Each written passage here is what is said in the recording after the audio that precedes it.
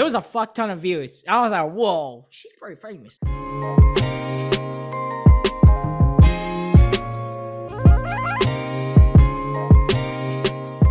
All right, hello everyone. Welcome back to the Ricecookers podcast or show. Today we are here with obviously your host Peng Vu, and this is my co-host Lizzie Lore. Or to follow me on the YouTube's VP Entertainment. It should be down in the description somewhere. Yep. Social media on Instagram, The Real Kazoo Kid, and on the Snapchats, you can add me on Kazoo Peng Vu. All right, so you know the movie that came out, right? Yes. What was the movie that came out? 10 Rings. Shang-Chi, 10 Rings, right? Obviously, no spoilers. I'm just going to say it's pretty good. 98% on Rotten Tomatoes as the audience, which is pretty crazy. And I've been listening to the album. It's by 88 Rising. And woo! It's a good album, right? And as you can see, we're recording on Zoom because we have a special guest today. My very own sister, Kavu. Yay. Oh, yeah, you can, yeah. Hey. All right, so, I mean, the viewers probably don't know you, so just explain a little bit about yourself, and then we'll interview you and ask you questions, right? Okay, sounds good. Hi, everyone. My name is Ka. I use she, her pronouns. And I am Peng's older sister and the only sister in the family. So I'm pretty fucking cool. I can swear on the show, right? Yeah. It's not PG-13. I've watched it already, and I know y'all like hell. Not PG-13. And I am a sexual assault victim advocate. That's what I do for my job at Family Support Center in Chippewa Falls, and that's what I do. Yeah. I mean, like, what do you like? Do you help people with like sexual assault? Like, yeah, I can kind of explain my job. So my role is to support victims of sexual assault. And then what I do in that job is I basically go to court proceedings if individuals or survivors end up reporting to law enforcement, or if they just want individual counseling. So I basically just sit with people and do activities with them if they'd like. I work with adults, but I also work with children and adolescents. And so this coming school year, I'm in a lot of groups at the Chippewa, like Chi High, or any of the middle schools and stuff like that to just work with individuals who are impacted by any type of trauma. I'm also dual-headed. I work with domestic violence too, but that's not like my specialty or anything like that. I just help around when I can. And so that's, I serve Chippewa County. And so Eau Claire is completely different. We have a separate advocate for that, but I work mostly in Chippewa to do that. Yeah. I mean, are there like, not to get too specific, but like, is there like a lot of cases that you're on right now? And if you actually like went to the court and like, I've gone to court a lot. So I don't like talk during court or anything. I'm an advocate. So I basically just sit with people to make sure to debrief beforehand and afterwards, I talk people through the court process and what it's going to look like, where people are going to sit, how to address the judge, just all of that. Or sometimes if people don't want to go, I go for them and I just take notes and stuff like that. And I will say, like, I just started like a couple months ago. And so I do have a few people I'm working with, but everyone that I work with, it's like a huge staff. Everyone has a client or a participant with them. And so we do serve a lot of people, I will say. And so we also have a 24-hour crisis line that people can call when they're in crisis, whether it be domestic violence, child abuse, sexual abuse, or if you're thinking about harming yourself, like we could definitely help you with that. And so, yeah, that's what I do. Okay.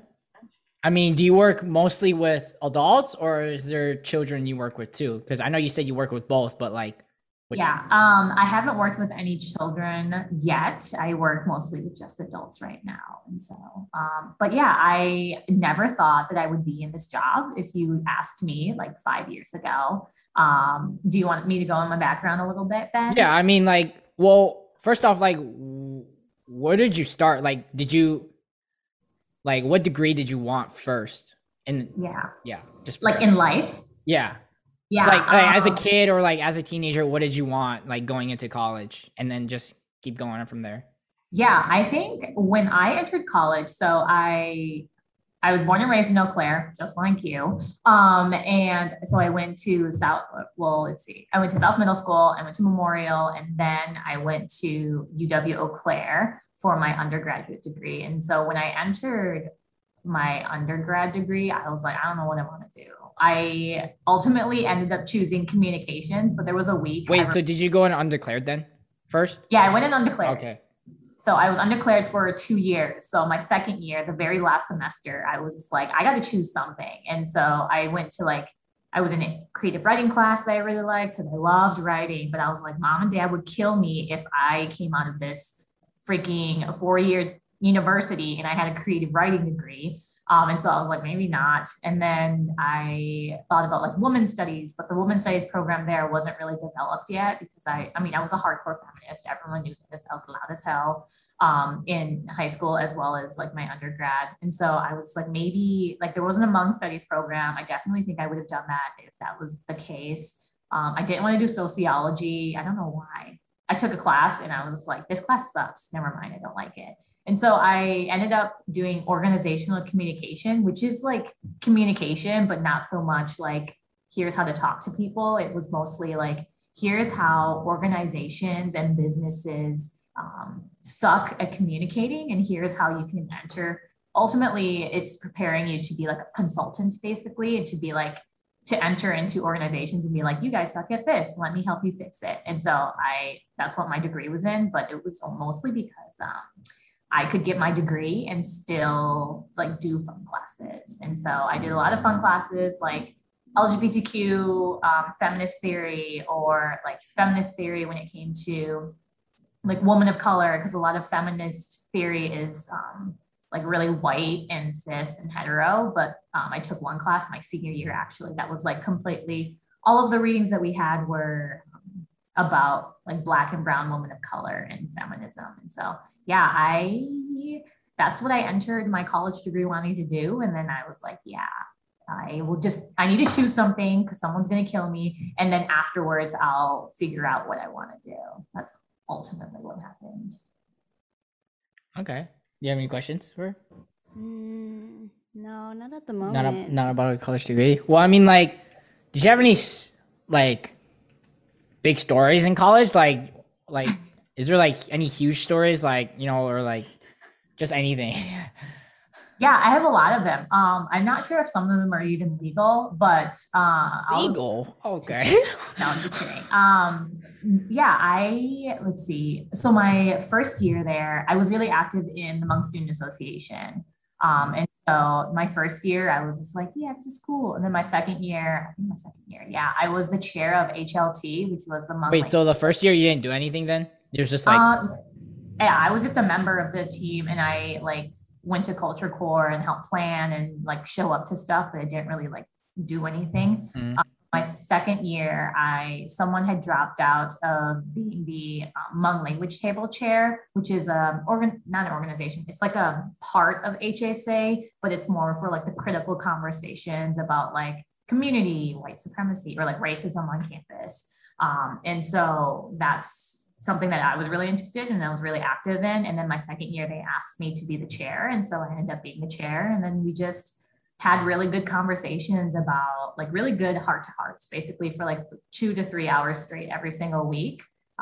And just talked about like, what's it like being a Hmong woman? It fucking sucks. Or like, what does family life look like when you go home and you have this education and you don't have the language to explain to them what you've learned? Or what is organizational communication and how do you explain that to mom and dad? Like, I never attempted and I'm not even going to try.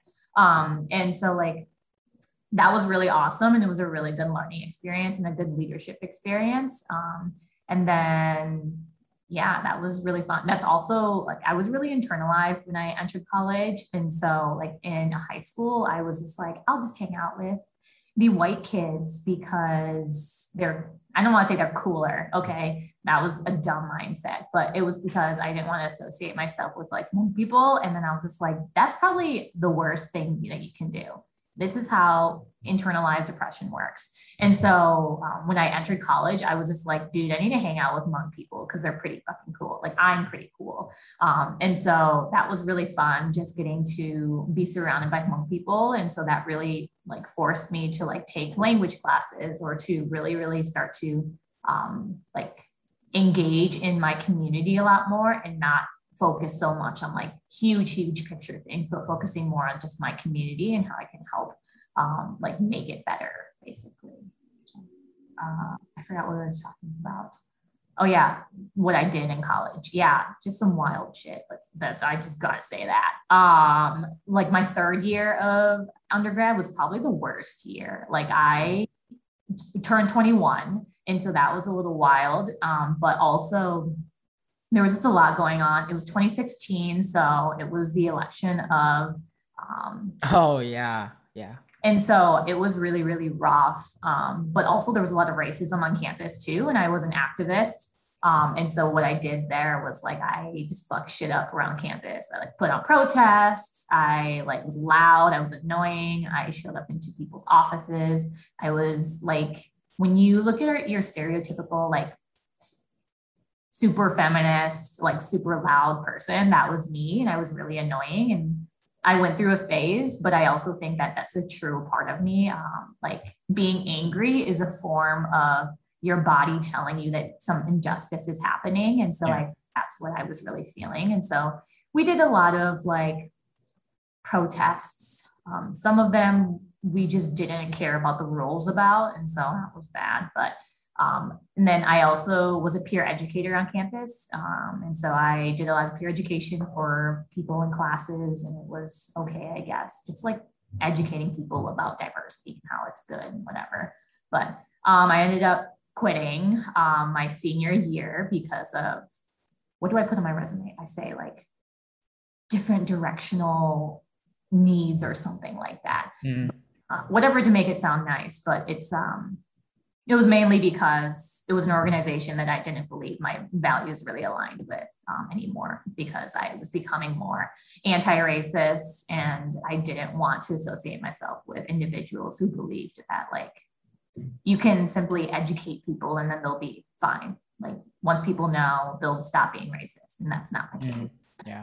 And so I quit, and then I joined the OMA team. I worked for the Office of Multicultural Affairs. I mean, I was in and out of that space all the time anyways, but that was like fun. I worked as their social justice intern. So I like basically sat at the front desk to do scheduling, but I also on the side did training or education things on social justice. Oh yeah, and you want stories? Okay, so. Whoa, wait. First off, let me ask a question about so 2016, well, as everyone knows, it was the I don't know, it might get kind of political, but I don't really care. Don't care. I don't give a fuck. Anyways, yeah, so it was Trump and Clinton, right? So I remember going online and I saw your post, right? Oh my god. Okay, so your post, it has like 200K views, right? It was oh my god. It was a fuck ton of views. I was like, whoa, she's pretty famous.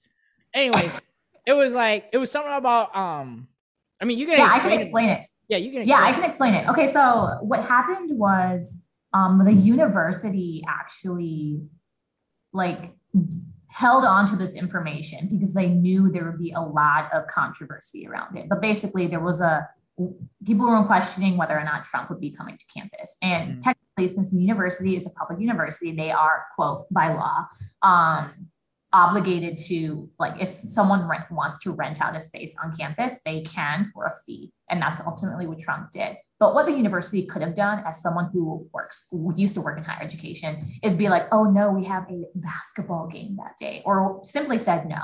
Like, for not political reasons, they could have just said, no, we are not renting out this space, but they did. And so there was a counter protest. And so individuals, as they were going into the rally to listen to an orange speak, like I was part of a group of individuals who were on the other side because they wanted to separate us. Smart. They wanted to separate us, and we were just like chanting. We were like, hey, blah, blah, blah. Trump sucks. And you're a racist piece of shit if you're going to see him, period. Yeah. And then so at the end of the night, it got really dark and we were just like, okay, cool. And so all the white people, okay, so when white people protest, it's completely different than when people of color protest. When people of color protest, it's a fucking revolution. Like 500% stopping the streets, stopping traffic. White people, when they protest, like nothing against y'all, but I don't want to hold hands and sing songs. Like I'm not about that shit. I am here to disrupt and I am not here to be nice. And so we were just, this protest is really not for us. So we ended up leaving. We, as in like my group of friends, which were mostly like Hmong people and then a few other individuals of different ethnicities and races. We were like, yeah, we're going to leave. But in order to leave, you needed to go like past all of the fucking Trump supporters, all of them, to like Putnam Hall. Putnam Hall is like right where the bottom of the hill is. So go all the way around because the police wouldn't let us go the other way. Because I also lived in KT. So I was just like, dude, I can't even get into my building. And so we were like, okay, I guess we have to walk all the way around. And we were walking all the way around and we couldn't get there. And so I was like, dude, what do we do? And so we went around and I was just like, oh shit, my car is parked like on the other side of the building or like somewhere far away. And I was like, I really need to get to my car, but I don't feel safe. And if you know anything, it's not the fact that I can't walk by myself at night. It's that I'm one. Wait, it was at night? Yeah, it was at night. Woo! I'm a woman. I have been sexually harassed on campus before just by drunk ass motherfuckers walking around. I am a person of color. It's dark. It's a bunch of Trump supporters. I mean, dude, I don't feel safe with you if you support Trump in any way, shape, or form. Like you are trash ass human being. Sorry to your viewers. Fuck them if they. I don't care. And then so I was just like, dude. So when I came onto campus, my very first year, actually for my when I entered or when I did my tour of campus, they were like, these blue lights like hook up to an emergency system where if you don't feel safe at night, you can call them and they will come and give you a ride. And I was like, okay, cool. I'd never used it before. I was a freaking junior, okay, in freaking college. And I was like, cool, maybe this is the time to use it. And so I pressed the button and I was like, hey, and it was a police officer. They're like 911 or like Eau Claire PD or whatever it was. And they were like, I was like, hey, I have a group of friends and we just came back from the rally. I don't feel safe or whatever. You can watch the fucking video. I don't know where it is now, but someone posted it online without my consent. Just want to let you know you a bitch and your mom's a bitch. And so I pressed the button and I asked for help and they were like, no, we're all like busy with the rally. And I was like, yeah, that's the point. Can y'all just like drive around, pick me up, take me to my car or not? Like, do my tax dollars not pay for your wages or whatever? And so I was just like upset. And so what I ended up doing was making that call. And then, I mean, I'm sure they were busy and doing other stuff, but they ended up not like helping us. And so we were a bunch of students of color just being like, okay, I guess we'll just run to my car or whatever. And so at the very end of that video, there's a portion of me laughing. And, you know, I think people need to understand that like when people laugh, it's out of like fear and like just like disbelief that this would happen. And so there's that. Like that was a wild ass video because I got talked to by a bunch of people after that. They were like, oh, one of our uncles from like far fucking away, like last name Bang, don't even care, was just like, hi, cop. I'm your uncle, and I just want to tell you, I'm in the military too. And under UCMJ, blah, blah, blah, blah, blah. And I was like, dude, I fucking read the UCMJ. It says do not engage in white supremacist ideologies. And you know what you're doing to support Trump? That. But, and so I got like a bunch of death threats, messages. I still have them saved in my Facebook Messenger. So, wait, you got death threats and like other shit too? Yeah, they're like, you deserve to be raped or you deserve to be. Jesus, fuck. I was made into a meme.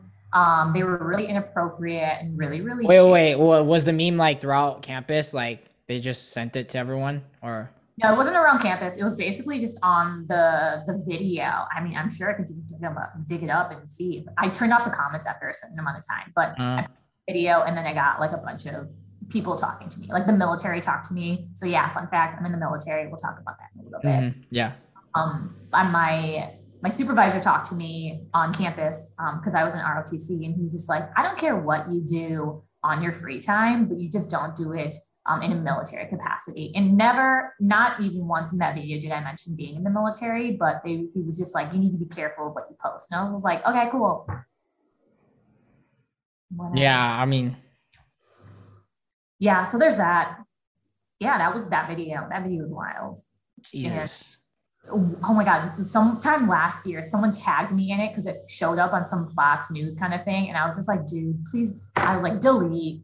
I don't want to look at this shit ever again. I never want to hear it again either. So, gross. It's okay. I'll research about it if I'm interested. But yeah, I mean, that must be tough because you got a lot of fucking death threats and shit. Like, how'd you deal with it?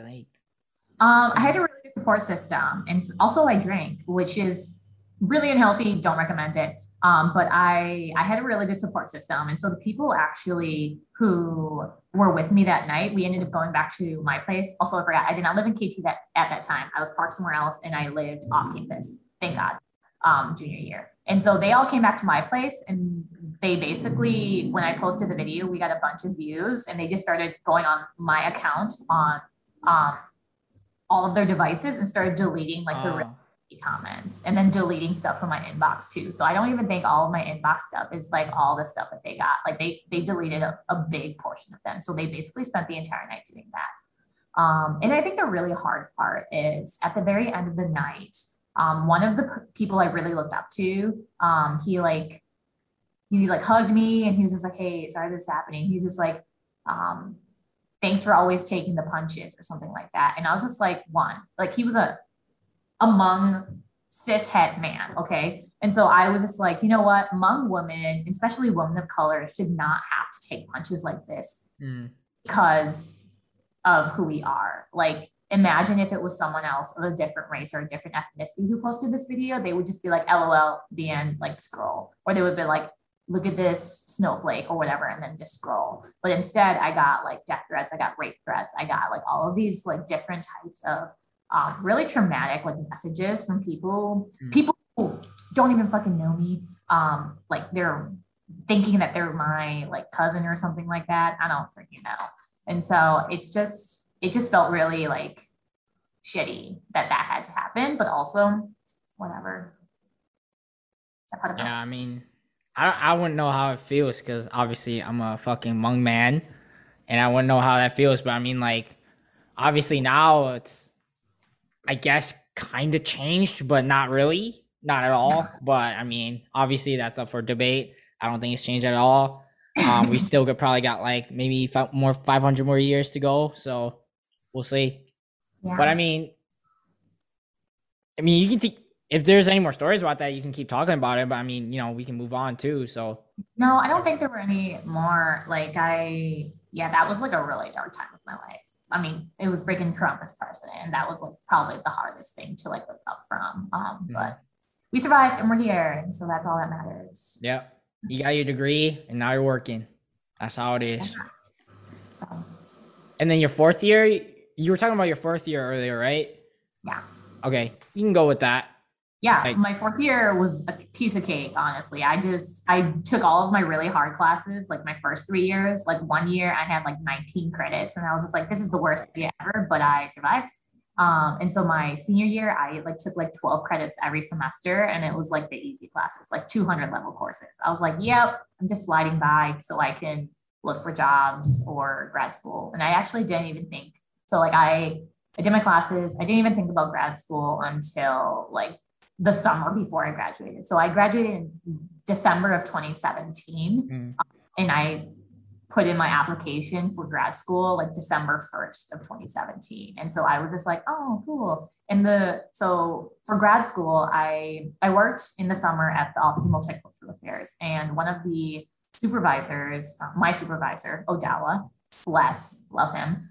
He was a Native American student coordinator, and he was just like, hey, have you ever thought about, because I was looking at grad schools and being like, oh, maybe I can do multicultural something, whatever. like, but I'm really tired. I don't want to do like culturally specific things right now because I'm really burnt out. And I was just like, how about something a little broader? And so he was like, have you ever thought about student affairs? And I was just like, what's that? I've never heard of that before. He's like, it's basically what I'm doing. But you get to do that in a full-time capacity and you get to work with the institution. And I was like, one, I hate the institution because it sucks. But whatever. Oh, side note story, if you want to know. One time I got brought into the office for a really concerning blog post, and it was the multicultural office. So I had a blog and I wrote about, what did I write about? Oh, I wrote about why students don't like students of color specifically, returning to higher education after like a year of trauma is really, really difficult. And I like said something really concerning, and then the police were notified, and then I got pulled into an office and they were like, we just want to make, I think it was like so I'm a creative writer. I'm also a spoken word artist. And so mixing those two, like there's a lot of metaphors and like nice flowery language involved. And like I said something at the end of my thing was just like, I won't be surprised if someone dies this year. Like that's a real reality of being a student of color on this campus with so many white people here, or with so much violence, whether institutional or individual, being enacted against you. I'm not surprised if someone dies. And so they were like, it's really concerning. We just want to make sure you're not going to shoot up the school. And I was like, what? Wait, they said that? Or you're not going to kill yourself. And I was like, what? And so I was just like, dude, y'all need to calm the fuck down. I was like, there are so many better things to be doing right now, but cool. If police want to monitor my blog, have at it. Cool. But it was just, that was wild. And so what a weird thing, but going to my story. So I applied for student affairs and I heard about the UW lacrosse student affairs program just from some people who had graduated. And so I decided to apply there. I didn't apply anywhere else. And I was just like, I hope they accept me. And then I graduated. And so when I graduated, I commissioned as an officer in the National Guard. And I also graduated with my degree. And it was cool. It was all in like one day too. So that was really awesome. Wait, so he basically talked you into doing grad school, I assume, or just like just student affairs? I don't think he talked me into anything. Like he was just like, have you ever thought about student affairs? And I like Googled it. And then the first one that popped up was the UW lacrosse one. And I did some research. I talked to some people who went to school there. And then I also knew someone who works there who would eventually end up being my supervisor. Amanda Goodenough. So during that time, you know, the story I talked about earlier about the Trump rally and the video, she actually reached out. I had never met her before. She reached out. She works in lacrosse, and she reached out to me, a student in Eau Claire, and was like, hi, I've seen your video. I just want to reach out and like see if you need any type of support at all. And I was just like, oh my God, who the fuck is this person? And so Amanda is the most amazing person on this planet. And so I was just like, I know this person, and they have an assistantship, which is like when you go to grad school, in order to like pay part of your tuition, you need a job, or sometimes for the program, you need to have a job within the area that you're in. So her office was in a student affairs office. And so I like basically did the networking thing where I emailed her and it was like, I just applied to the program and I see you have an assistantship open. I just want to let you know I might be coming. Yay. And then that's that. So you got, so she basically helped you get in then, right? Kind of? Yeah. You're just like, I mean, sure. I don't know. I'm just really awesome. I mean, I think it's both, but so I graduated. The interviews were in February. So I went in February. I interviewed for, at the time, they're now a different name, but like Campus Climate at UW Lacrosse. And I was like, they are my number one choice. They like, I don't want to be anywhere else. This is where it is, because I had someone like it's a woman of color who is my supervisor. And then their supervisor is also a woman of color. And then their supervisor is also a woman of color. And I was like, wow, I've never had this type of support before. And I really, really needed that. I was just like, cool. Other offices like seem really great and they're doing good stuff, but I need this type of mentorship and this type of role. And so, I was going to be working with peer education again. And I think I had a really rough time my first time around being an undergrad student and not being supported in peer education. And I just wanted to radicalize the shit out of the program that UW La Crosse had. And I was like, the peer education is my favorite thing in the world. And so, but yeah, I interviewed and they let me know the month after that I got in, which is really exciting. And then I started that next fall. Yeah. Well, I mean, like, so you're saying like as an undergraduate student at EC, you didn't have as much help as La Crosse did, correct? I would say, so I think someone that I knew a long time ago said something like this, like La Crosse has a beautiful, amazing support system. Like they have so many cool like resources that UW Eau Claire doesn't have. But what UW Eau Claire does have is like students who like mobilize really, really, really well. And I'm not sure why that is. Like when I was at UW Eau Claire, like we would mobilize immediately, but I mean like we'd rally together, come to like protests like really, really fast and really well. It's still like that today, trust me. No support. Yeah. I know. I don't know why. It's just the energy on that campus. But when it comes to UW La Crosse, they don't have students who mobilize like that, but they do have so many resources. Maybe that's why, I'm not sure. And so that's like the weird thing about it. Like I left a space where I was just like, wow, I feel really like refreshed and I feel really like activisty. And then I went into a space, also it might be because I was in grad school, but I went into a space where I was just like, I feel really supported here, but also you should be angry about this and we should be protesting. And then people weren't. And so it just felt really weird. Also, never mind, I'm not going to say that. We'll just say it offline. But okay. Like UW La Crosse is completely different than UW Eau Claire when it comes to energy. That's like, there's some weird indigenous, like Native American cursing going on somewhere here to both of them. But yeah. That was like my grad school experience. And then I can kind of talk about the military a little bit too, because that kind of like relates to my grad school experience too. Oh yeah. I mean, like I was thinking about joining the National Guard too, but I mean, so, cause I remember you telling me that, a lot of the National Guard or Army, they paid for your tuition, right? Or like they paid for a lot of stuff. Actually, I paid most of my undergrad degree with scholarships. And so I got like a crap ton of scholarships. I don't know how, but so the military really did not pay for anything at all. I mean, it would have been nice, but I also was just like, also when I contracted as an ROTC cadet, Wait. First off, why did you join?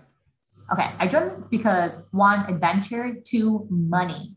And so maybe money and then adventure. But I really didn't want to travel. I wanted to have the ability to travel and you needed money to do that. And so I was like, dude, it's fun, cool, whatever.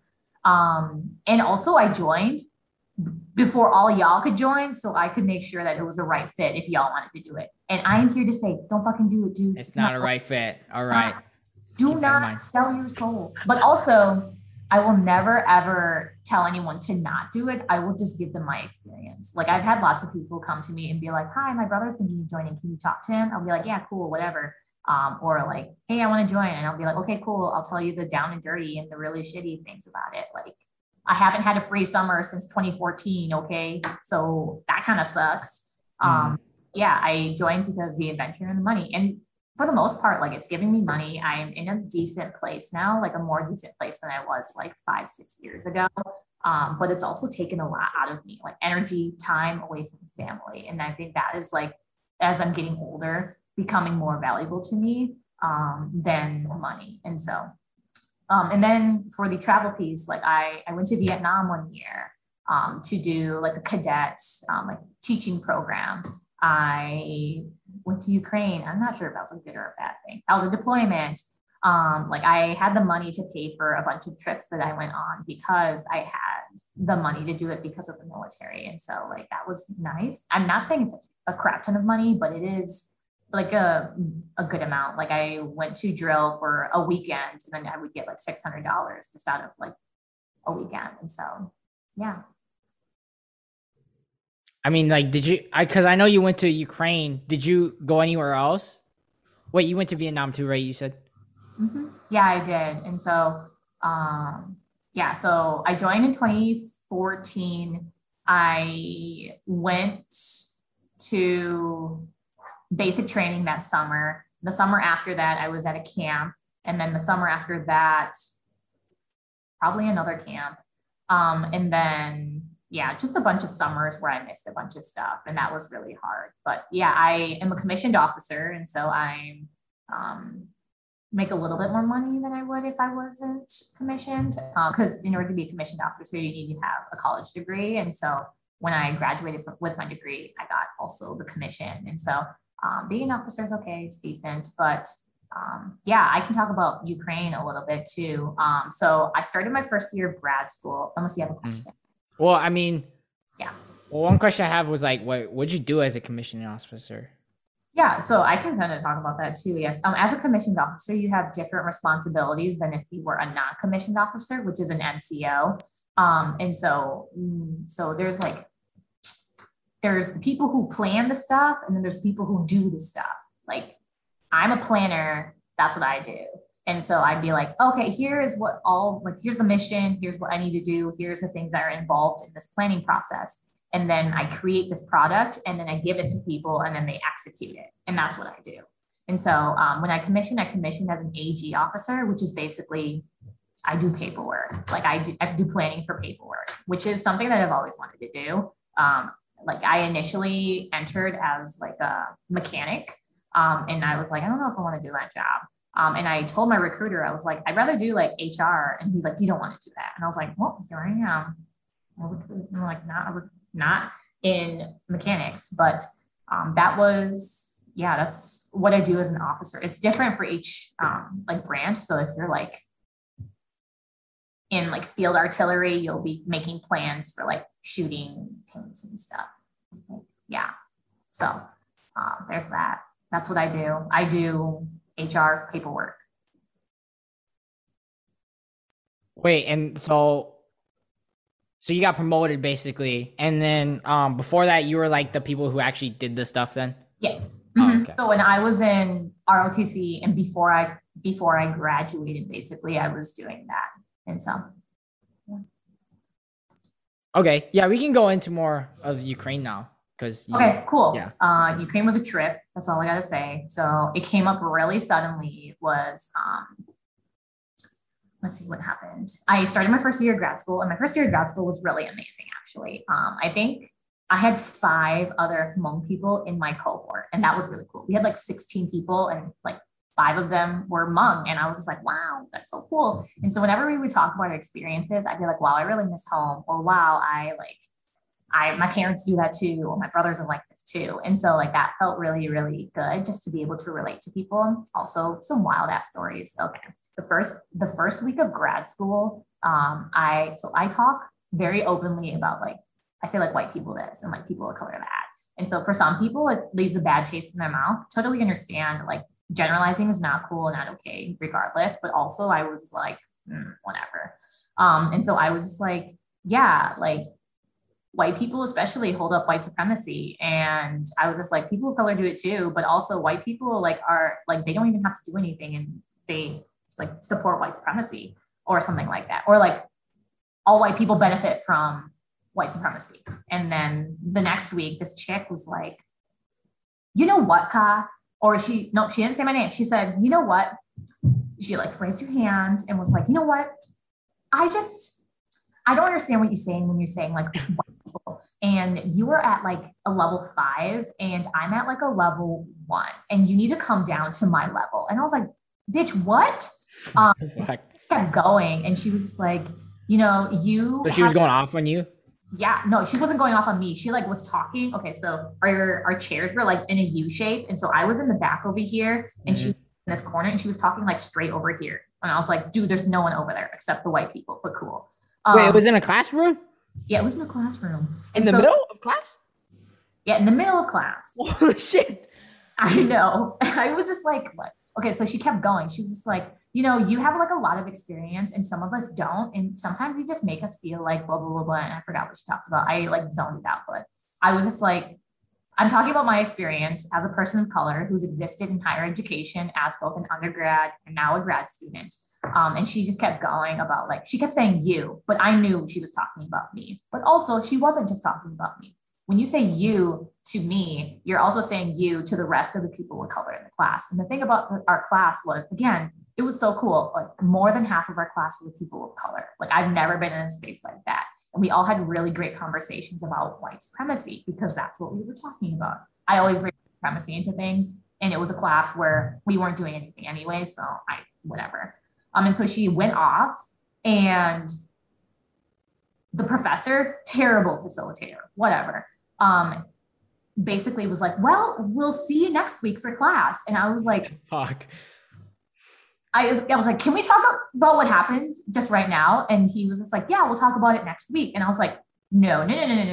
And so a bunch of people of color in us, we went back to campus climate, and we fucking bawled our eyes out. We were like, that was a direct attack on all people of color in the class to shut the fuck up about their experiences. And so I emailed my professor for the next day because she was a boss ass bitch.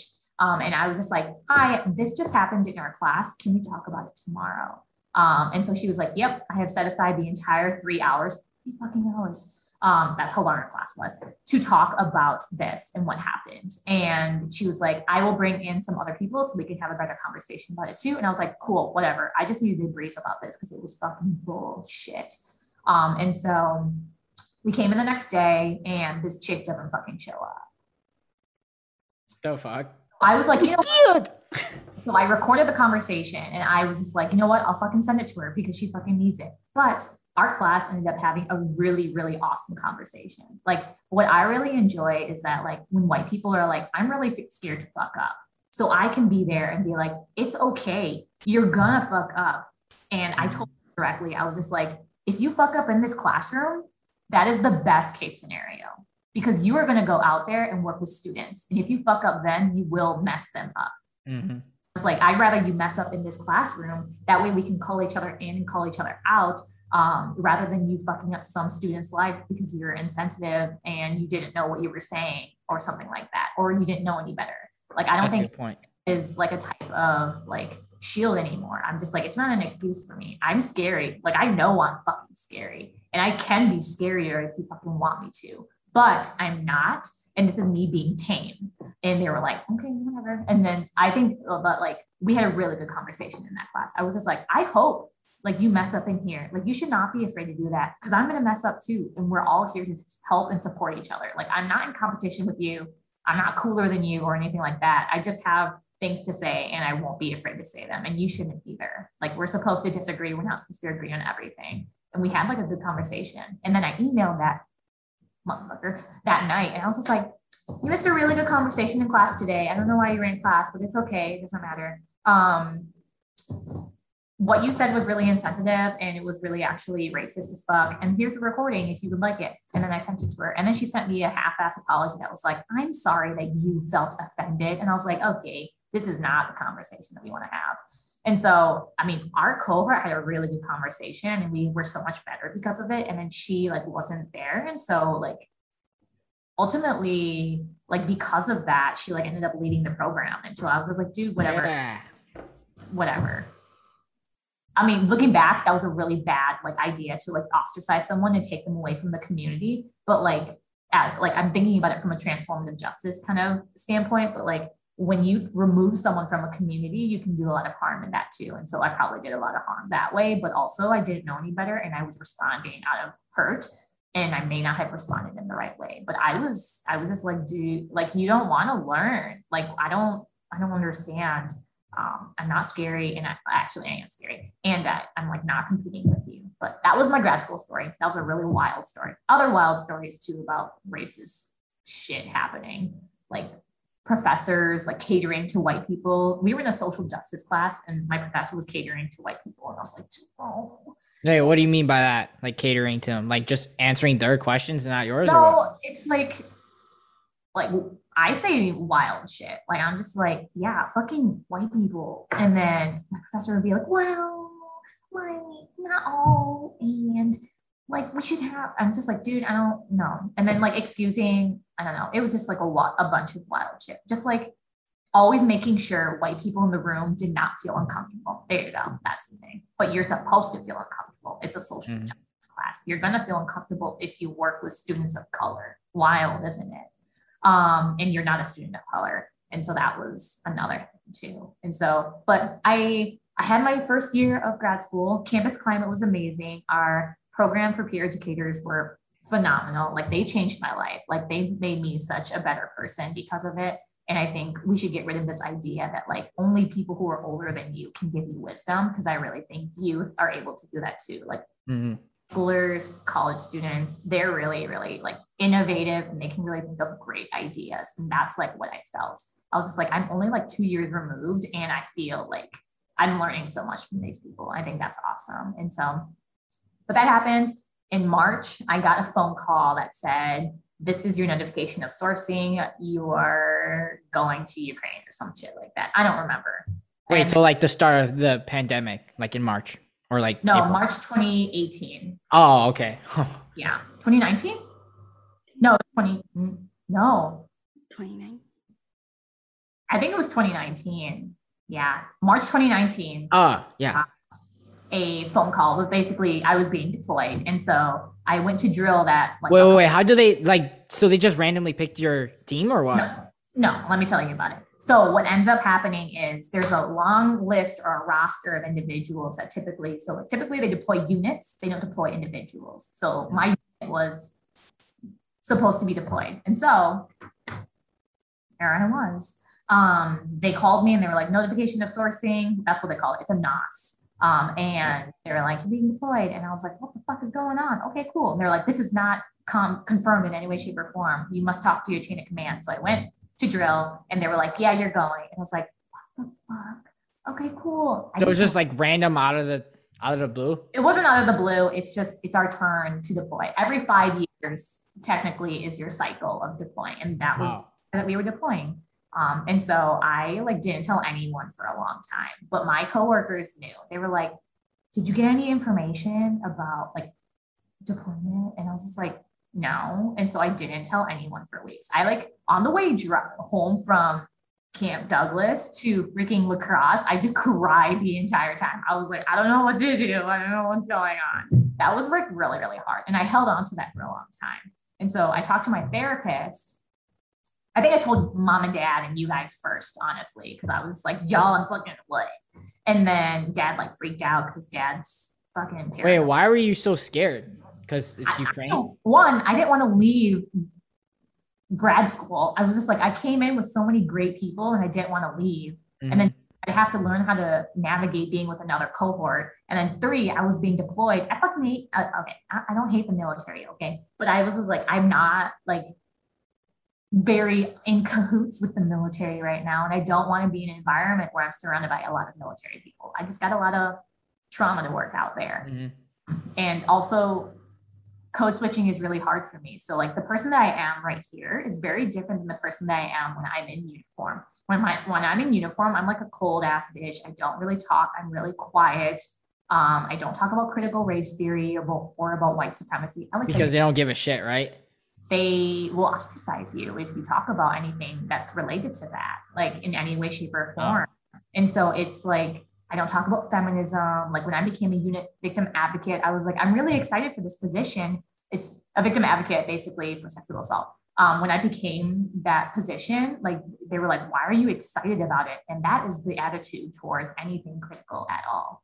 And so I didn't talk about that. And that's really, really hard for me because that's like the core of my being. But also it's not safe for me to even do that because I have evaluations that are on the line. I have people that I can be ostracized from. And I was just like, I can't talk about that stuff. And so I didn't want to be in that space for 11 months while deployed. And that ended up happening anyways. It's fine, it's whatever. And so I didn't tell anyone for the longest time. And then my therapist was like, I think you're doing this to protect yourself. And I was like, bitch, I am. And then she was like, don't you think people deserve to know too? That way they can grieve. And I was just like, oh.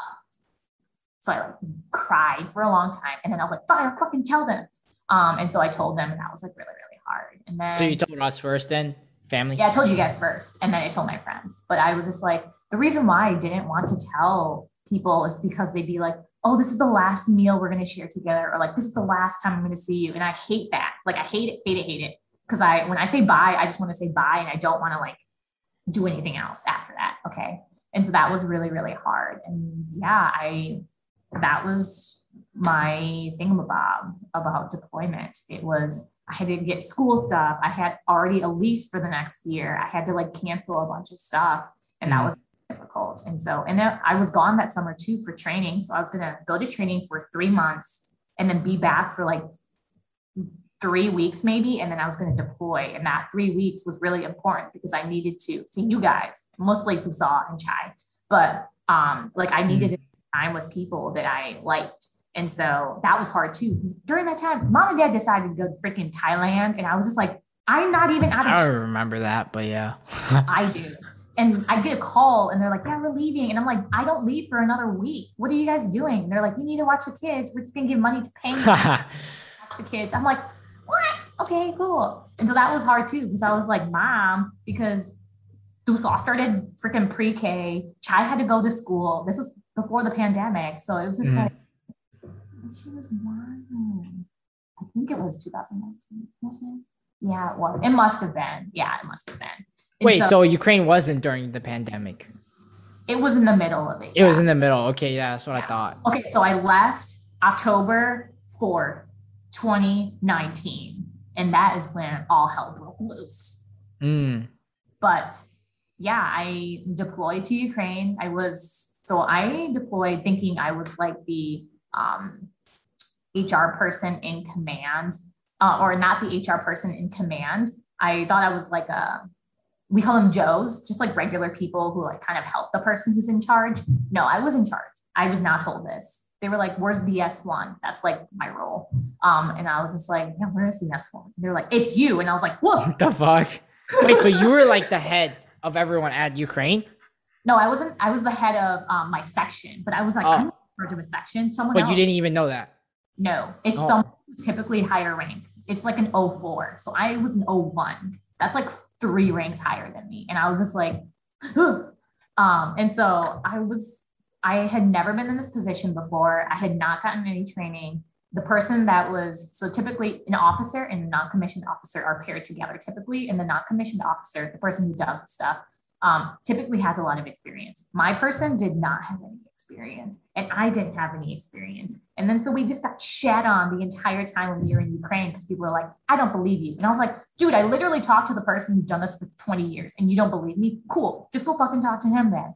So it was really like, that was the hardest part about Ukraine. I was put in a position where I had a shit ton of responsibility, not a lot of like experience in it. And people were just like, yeah, you can do it. And I was like, yeah. Like, yeah. And people didn't believe you that you were like a higher up. Yeah. I was just like, I might be like a second lieutenant and I might not know anything, but I do know that I've consulted with a lot of people and I have the authority in my position to make this decision. Like people just didn't give me the ability to even like, the people didn't believe in me basically. And I think that really deteriorated my confidence. Like I'm a fucking confident ass bitch. At least I was before the deployment. And now it's taken a lot of therapy to really, really talk through like, how do I build my confidence again after being shat on for 11 months by people who just were really inconsiderate. Also people who are higher rank, and they were like feeling also really powerless too, because they really didn't have anything to do. And they're like, oh, I'll go bother this person who I have power over, who I can control in some way, shape or form. It makes people feel better about themselves when they can control someone else, when they can't control what's being done to them. That's like a trickling traumatic kind of leadership kind of thing. But yeah, that was my deployment was really, it wasn't shitty. I got to travel. It wasn't a regular deployment. I was not being shot at. There were no imminent threats other than Russia and hacking. Like it was a decent deployment. The Ukrainians are amazing and they're great and they're awesome. They also know how to party. And like I had a great, like aside from like all the work stuff, I had a decent time. Like I would come back. You ate a lot of food and stuff. Oh my God, their food is decent. You didn't like it? A lot. They had a pho place. They had one pho place in town, and every single Sunday. So Sundays were our day off. And so we could go into town and they would take a bus into town and I would just eat pho. And then I'd like have a few drinks and then I'd go like eat at a ramen place. I would just eat all day. That's basically what I did. And then everyone else like went, I drank hookah, whatever. I was like, I don't know. Hookah? It's like a type of smoking. It's like vaping. make Oh. But yeah, that's what I did. And so that was like my self-care day. Typically you're not supposed to go by yourself, but nobody wanted to go eat pho with me because they're all like, So you're just by yourself? No people of color on my deployment. I mean, we're from Wisconsin, so whatever. But like shitty deployment. I mean, were the people there big? Like muscular in Ukraine? Or like Ukraine is a third world country, Pain, and so they like don't, there's like a lot of poverty there. And so like they're not big. I mean, I don't know. Everyone's bigger than me because I'm short. And so but I mean, like it was a good deployment. A lot of, when people have a time, they spread a lot of rumors. So apparently I was a lesbian, which I'm not. Okay, I'm gay, queer, bi, whatever, but I'm not lesbian. I do like men. And I was sleeping with someone. I was sleeping with this other person. I was sleeping with this other person. I was sleeping with this girl. I was whatever. I was sleeping with everybody apparently, and also so was everyone else. And so I was just like, dude, okay, cool, whatever. And so I was like, cool, whatever I do, I'm going to be painted as someone who's sleeping with someone. So I was like, dude, I'll just hang out with people regardless of what people say, and just happy, because I was just like, there's one thing I can control, and that's people I can hang out with. And I was just like, I'm going to hang out with this person because they do yoga and I need to be really good at yoga, or because they work out every day and I need the motivation to work out. Or this person always goes to lunch and I need to start going to lunch instead of crying in my bed because I'm so overwhelmed with all my work. And so that was like that. There were I would say a lot of sexual harassment and I don't even know if there's any verified sexual assault, but I'm sure it happened while we were there too. And so that really pushed me. So let's see. October, November, December, January, February. Okay. February, I was overwhelmed. And that's when I went on pass. And that's basically when you get to go like anywhere you want. And so I got to go to Europe, and I went to a Halsey concert, and I just needed like a breather. Wait, where in Europe? I went to Amsterdam, which is amazing. They have really good pho. Like I did not think. There's so many Asian people there. Really good pho. So good. Like when I tasted that first bite of pho, I like almost cried because I was like, it's been almost a year without pho. Okay. And spring rolls. Wait, but I thought you ate at Ukraine. What? But like, so after, like in the middle of Ukraine, you got to leave, right? Yeah, I got to leave. I got to go to Amsterdam. And so, which isn't like on the eastern side, like I think it's Ukraine. And so I went to a Halsey concert, which I really wanted to see because I was just like, I need my girl to hook me up with some endorphins here and make me happy. And that was like at the very beginning of the pandemic. Like there were people on like trains and stuff like wearing masks. And I was just like, please don't jump me. Like, because that was when like the height of like Asian hate was becoming a thing everywhere. And I was like, please don't do some stupid shit. And so I like went to the concert, came back, and then I went back to work. That's ultimately what happened. And then the month after that, March 17th, 2020. Yeah, that's when the world shut down. I was on a bus to Prague of like with 30 other people, a 15-hour trip. And we had to turn around. We got there to Prague, and they were like, you have 5 hours until you need to get back on this bus. We're going back to Ukraine before they shut the borders. And if they shut the borders, we'd be stuck in Prague. And I was like, this is not a bad idea. I would not be stuck in Prague for. Why? Because it's such a nice place? Because I did not want to go back to. You didn't want to go back? Yeah. And so that happened. And the moment that March 14th or 17th happened, that's when like the world basically ended for us in Ukraine. There were no more, we had a beer tent, and it was basically like a tent, and we got to hang out there, play like hacky sack, and then like drink beer. And that was shut down. No more trips into the city. No more postal runs. So I was in charge of postal runs, like running to get people's mail. And they were like, yeah, we can't do that anymore. And I was like, this is an essential task. You have to do it by regulation. And they were like, we can only send 2 people. And I was like, it's an 8-hour trip. You need to send more than 2 people. And so that was like a shit show. Like everything shut down basically on. Wait, the postal thing was 8 hours away? Yeah. We have to pick it up from an embassy. You can't. Was like, the embassy cool? Sure. Oh, it's just a regular building? It's like a US building. Yeah. And also, if you got an Amazon package, it took 3 to 4 weeks to get there. So that sucked. And so, yeah, everything shut down. And let me give you like a good visual of the city that we lived in. It's called CTC Yavrov, and it's like a 1 mile circle. Okay. It's only 1 mile. All the buildings, all the stuff, like all the buildings are there where you sleep, where you shit, where you eat, all that shit. 1 mile radius or like diameter. And then right outside the gate is like a running track, and that's it for like miles. So we were stuck there. We were Wait, so you guys were basically in the middle of nowhere? Yeah, we were stuck in tents for 14 days while we were quarantined. But for us, because we're women and they hate women, they put all the women into this like small room meant for 4 people. There were 7 people in there. So they put a bunk on each of the corners and was like, you stay in here and quarantine. And we were like, okay. And they were like, you can't leave. You can't do anything. We will drop food at your door, open the window, but you can't like breathe outside. Like it was like, you can't go for a run, so you can't work out. They were like, you're stuck in this room for 14 days. We almost killed each other. Let me just tell you.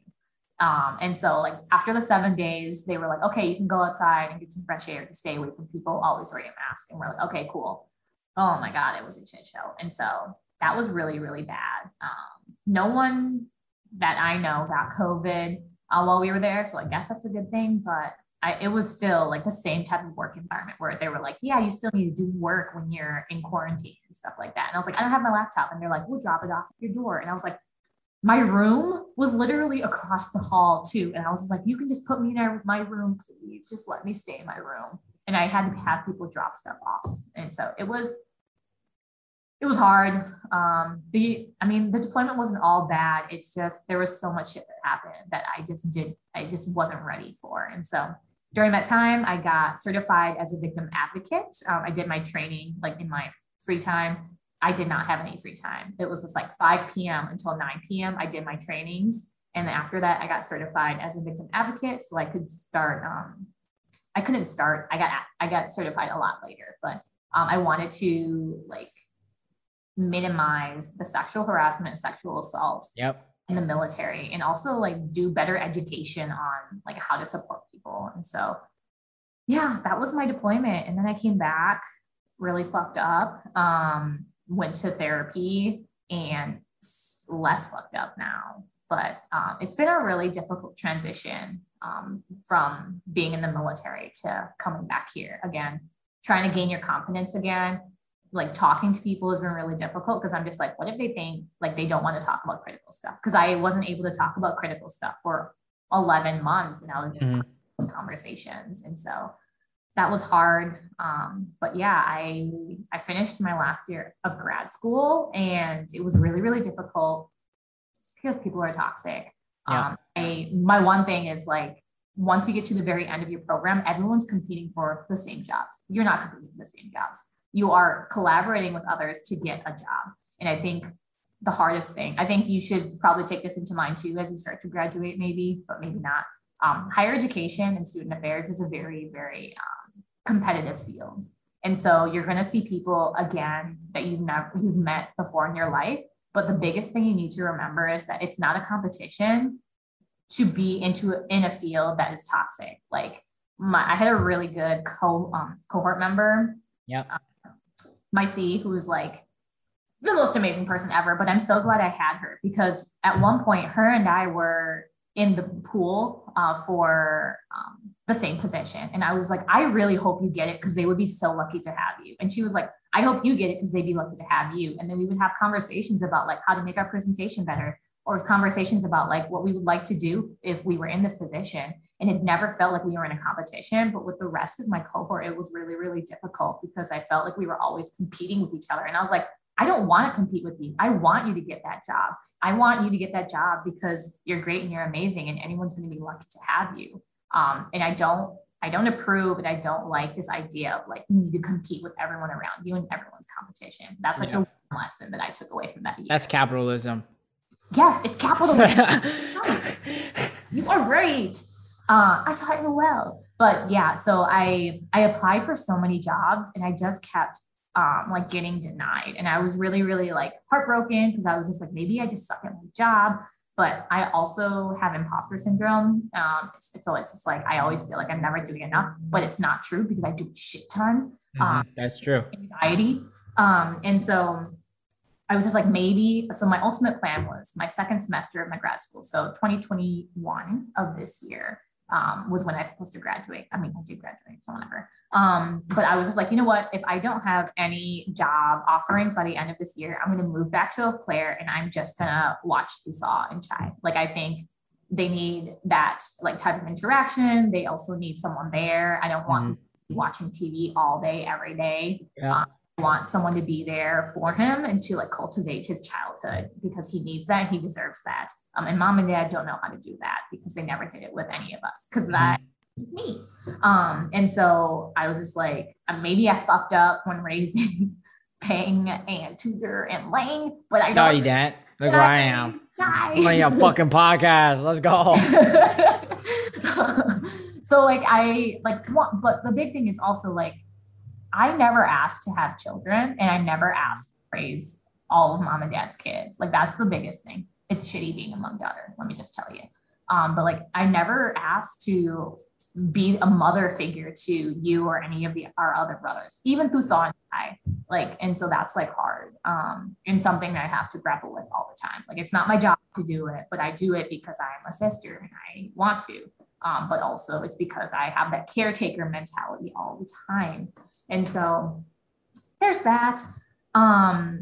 But I made a pact with myself. I was just like, if I don't have any job offerings by the end of this year, I was just like, I applied for like one last position and I was just like, dude, I'm out. Like, I looked at all the higher ed jobs and I was like, I'll apply for some of these. And then I looked at this job, what I have right now. And I was like, sure, why not? It was like an easy application process. I was just like, I'm overqualified. Cool. I'll just give it to them and see what they say. And so I was just like, okay, cool. And then so all the other jobs like didn't call me back, or if I did an interview and they were like, yeah, we're going to go with other candidates. Cool. Awesome. Whatever. It's like, it's an entry level position, but you need like 12 years of experience. Like, okay, whatever. Yeah, you can't have that. And I was just like dumb with higher education because I always felt like I was never good enough. And I was just like, but I am. I'm good enough. These people just don't see me for who I am. And so my supervisors, they kept telling me, they're like, you need to get out of this field. And I was like, you know what? Maybe I will. And so I got I got an interview for this position and then they offered it to me and I accepted it. And I was just like, this is a good position because when they interviewed me, they asked me if I was a feminist. They were really receptive when I was talking about anti-racism. And they seemed like really fucking cool and they are really fucking cool. And so it was like a good fit. Like, I wanted to get out of higher education and I ended up doing it. And so it feels really, like, I think this past few months has been really refreshing of just like moving out of lacrosse, although that's been really sad, but like having my place, like being accessible when it comes to you guys or when it comes to Thusaw and them, like, it's been really, really nice being able to do that and being able to cultivate like my life back in Eau Claire and be able to do all the things I wanted to do, even though it's a little exhausting because Thusaw always wants to come over, but whatever. But yeah, that's like my life. I mean, it was pretty interesting, wasn't it, Lizzie? I think it's really interesting and very inspiring. Like, Yeah. Yeah. Especially aspiring. But I mean, I think we're gonna have to wrap it up. It's been pretty long, but I mean, I'll be happy to have you again on another episode. Yeah. Like, definitely, and explain Sounds more. good. Yeah, I would just say, like, the next episode, if you want to talk about being a Hmong woman in the community, that's something Lizzie and I can tag team on because I'm sure she has to deal with you. And so, no. Yeah, she has to deal with me. But yeah, I mean, did you want to plug anything in, Ka? Or What do you mean? like, did you want to plug in your social media or like, where can we find you? Yeah. I mean, if you don't want to plug anything in, you don't have to, but I mean. Yeah, well, you can like see my blog. Paying, I'll give you the link to it, but it's theburdenofactivism.blogspot.com. I haven't written anything on it yet, but that's like my outlet. And I'm hoping like one of my goals for next year is to really, really dive into it or once I really settle down. And so that's for them. Other than that, I really don't add anyone on social media. And so I'm not a big social media person, even the people I let into my circle are people that I'm close with. And so And that's for a protective reason. It's a defense reason. So yeah. All right, sounds good. We'll have you on another episode for sure. So I mean, yeah, if you guys enjoyed, hit that like, subscribe on the YouTubes, and then follow me on the Instagram, The Real Kazoo Kid, VP Entertainment on the YouTubes. And yeah, I mean, thanks Kai again. So we'll see you later. Thanks for having me. Bye. See ya.